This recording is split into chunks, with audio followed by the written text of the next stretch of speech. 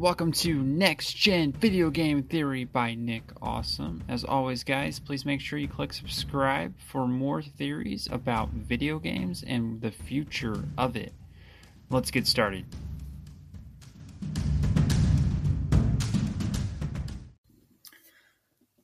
Alright, guys, so we're going to talk about whether it's good to have an internet connection or not good to have an internet connection. If we go back to the days of like Sega Genesis, N64, there was no such thing as internet in games. And it really closed off your system, but it also gave you the privacy that you need. Are you okay today having companies knowing exactly what your hours are, that you're playing a game, and what you're doing in those games at that very moment?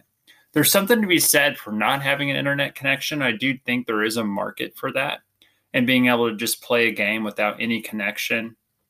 And we had it to where a few days ago where one of the Microsoft CEOs or executives said, "Oh, we're going to have to require an internet connection." And someone mentioned, "Well, what if you're on a submarine?"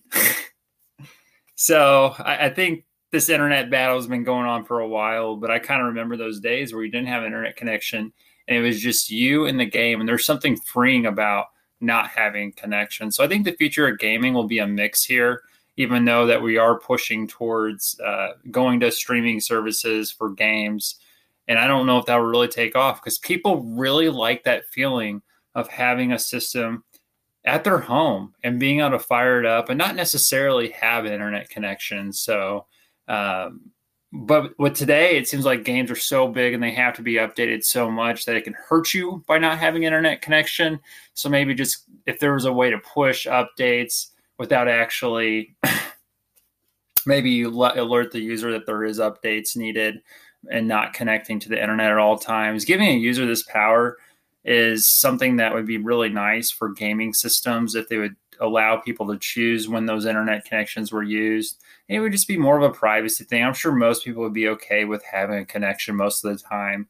It's just nice to have that option when it comes to internet and being able to not necessarily be tied down to that. Next gen gaming, I would predict, is going to be even more connected. That's the thing. So I could eventually see just buying like a old Sega Genesis or a system that isn't connected to the internet, just to not be connected to the internet, just to have that privacy. It's just where it's just you and your old Game Boy Color game, and that's all it is. And that's just a lot of fun when you really think about it. In the future, we're going to have more connectivity. It's going to keep going and going, but I do think there is, from a society perspective, going to be a backlash in the future of gaming in regards to these internet connections. So you'll see some games advertised, no connection required for a particular game. And I think that's the route it will go. I don't know how much that's going to really take off from a perspective because people like to be connected. I mean, people are paying for online services right now monthly to game online, especially on the systems. Now on PC gaming, that is not the case. No one's required that you pay monthly. And I'm pretty sure PC gamers would completely lose it if you did that to them because they're very all about options and having the ability to have free internet. And they don't really fall for that stuff. But PlayStation tries to deliver a service. Xbox tries to deliver a service outside of their gaming to justify that cost. It's questionable whether or not it's justified, but maybe it does allow them to be more motivated to keep the service at a high quality, up and running, because you have to give them like $5 a month or sometimes $10 a month.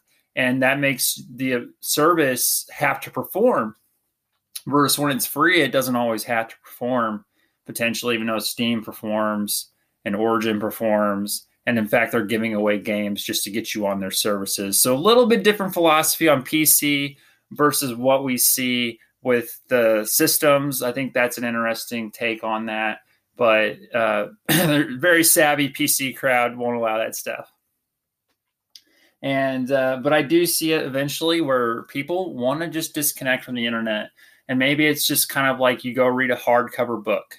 You don't want to be connected to the internet. You don't want those distractions. You don't want those advertisements. And you just want to get away from it all, kind of like a vacation. So this is something that could develop in the future. And I do think there is a market for just being disconnected. So you could see an opposite backlash here, and it'll be interesting to see what happens in the future. But this is just one theory of what could happen in the future of gaming.